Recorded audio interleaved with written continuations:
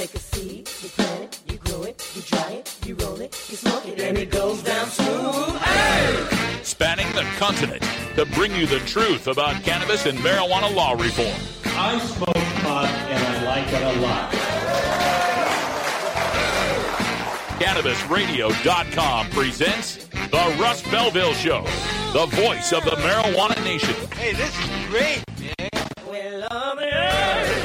Now, here's your host, Radical Russ Belville. Good day, tokers and tokettes and non-toking lovers of liberty. It is Thursday, December 29th, 2016, and it's got to be 420 somewhere in the world. Thanks for joining us. We just got 3 days left in this miserable year of 2016 to get through, and we're so glad you could join us here live on CannabisRadio.com. I'm coming to you from Delta 9 Studios in beautiful legal Potland, Oregon, and we've got plenty of 2016 reminiscing for you today.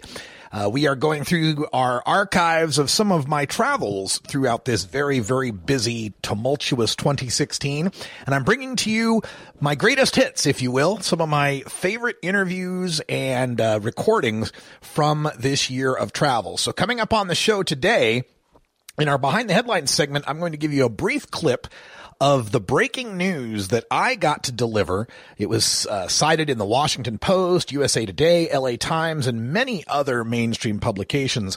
I was there in Washington, D.C. when Republican Representative Dana Rohrabacher became the first sitting congressman to admit his use of medical marijuana. And not just federally illegal medical marijuana, but he doesn't have a state recommendation in California either. So we'll play that for you coming up right after the Cannabis Radio News. Also on the show, we'll have time for some drug war data mining. I was looking over Christopher Ingram's post on the study that claims that Washington teens are smoking more pot because they think it's less harmful, even though Colorado teens aren't. And at the very tail end of the story, he gets some quotes in from Professor Mark Kleiman from Botech Analysis. He was Washington State's pot czar, and he reiterates his belief that we should try to keep marijuana as expensive as possible. And that is his rationale. We need to keep pot really expensive so kids won't use it. We'll take a look at the data and cross-reference the price of weed with the use of weed since legalization. Has expensive weed kept kids from taking it up? Has cheap weed made kids take it up? We'll find out in drug war data mining. Also on the show today, as I mentioned, we're going to be reviewing some of my favorite interviews from 2016 and some of the best speeches and presentations that I've covered. So at 1:30 in our Sensimelia Science segment, you'll get to hear from the Oregon Marijuana Business Conference 2016 in Eugene, where the esteemed Dr. Carl Hart explained how crack and meth are legal. They just have different names. You'll hear all about that at 1:30. And then at the end of hour one, in the Activist Agenda, I will bring you my interview with one of the bravest and most charismatic activists anywhere in the United States. She's a 10-year-old girl. Her name is Alexis Bortel, and she's been over 500 days seizure-free thanks to her use of medical marijuana. We got to talk to her in Fort Worth, Texas. Also, coming up in hour two, we're going to bring you more of the highlights from 2016, including another visit to Texas where I got to see a king of Elvi.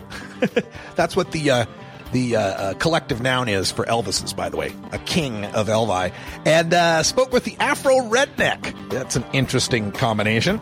Also, my interview with some activists from Jamaica at the United Nations, and then we'll close out hour two with interviews with 3 different athletes who are promoting the medical use of cannabis.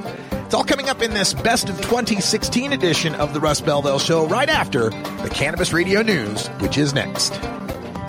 This is the Russ Belville Show on CannabisRadio.com. It's time for the Cannabis Radio News, covering the latest headlines in consumer cannabis, medical marijuana, and industrial hemp. Cannabis Radio News is now available exclusively at CannabisRadio.com. Now your marijuana headlines in 4 minutes and 20 seconds. This is Cannabis Radio News. This is your Cannabis Radio News for Thursday, December 29th, 2016. Officials say they've taken down the Nevada medical marijuana online portal after personal information about marijuana industry workers was exposed. The State Division of Public and Behavioral Health said it learned on Wednesday that information about people who applied for medical marijuana agent cards was publicly available online.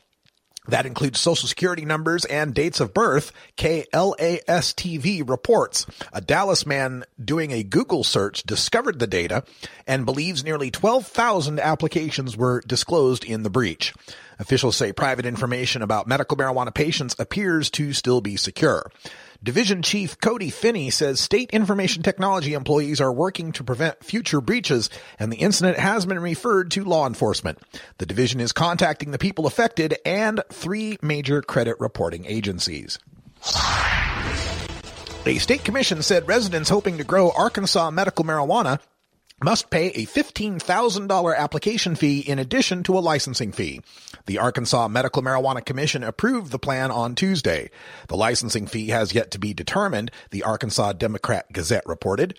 The $15,000 fee is the maximum allowed under the medical marijuana amendment that voters approved last month. Unsuccessful applicants will get back half of the application fee.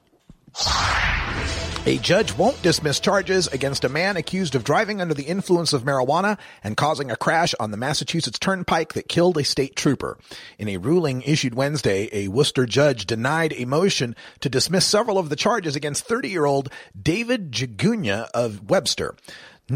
Jagunya has pleaded not guilty to manslaughter and related offenses in the March 16th death of 44-year-old trooper Thomas Clardy. Authorities say Clardy had stopped a car for a traffic violation when his cruiser was hit by Jagunya's vehicle in Charlton. Witnesses say Jagunya had swerved across all 3 travel lanes without slowing. Jagunya's lawyer had argued that several charges are duplicative and there was insufficient evidence to support the charge alleging Jagunya had used marijuana. Clardy's death featured prominently in the 2016 campaign to legalize marijuana, with opponents running ads featuring Clardy's widow. A North Texas police officer recently gave a teenager the option of being cited for marijuana possession or doing 200 push-ups after the boy was caught smoking pot outside a movie theater. The teen opted for the push-ups after Arlington officer Eric Ball smelled the odor of marijuana. Police Lieutenant Christopher Cook says Ball was working an off-duty detail at the theater when he came across the teen. He found the boy's mother inside the theater, and the woman hugged and thanked the officer. Cook says the boy was respectful and realized he'd made a mistake. He says Ball played football under coaches who used push-ups to ensure discipline. It wasn't clear when it occurred, but a video of the teen struggling with the push-ups was posted Monday to Facebook. A new study published in the Pharmacological Research Journal is lending further credence to the long-held theory that cannabis could be your best friend in the bedroom. In the study, researchers from the University of Catania in Italy and Charles University and Masaryk University in the Czech Republic reviewed a number of investigations conducted in the 1970s and 80s on the effects of cannabis on sexual desire and satisfaction. What they discovered was that people who consumed cannabis before sex experienced aphrodisiac effects in roughly half of the reported cases, while 70% claimed that pre-coitus consumption led to enhancement in pleasure and satisfaction. Recreational marijuana legalization had no impact on how many Colorado teens use pot or on whether they think it is dangerous, but that could be because years of medical marijuana sales already had brought about changes in those measures, according to a new study. The study, posted on the website of the journal JAMA Pediatrics on Tuesday, looked at national survey data and concluded that the percent of teens from Colorado who said they had used marijuana in the past month was statistically unchanged between the pre-legalization years of 2010 to 2012 and the post-legalization years of 2013 to 2015. Similarly, the study found that a shift in Colorado teens' attitudes toward marijuana's risks was not statistically different from the national trend.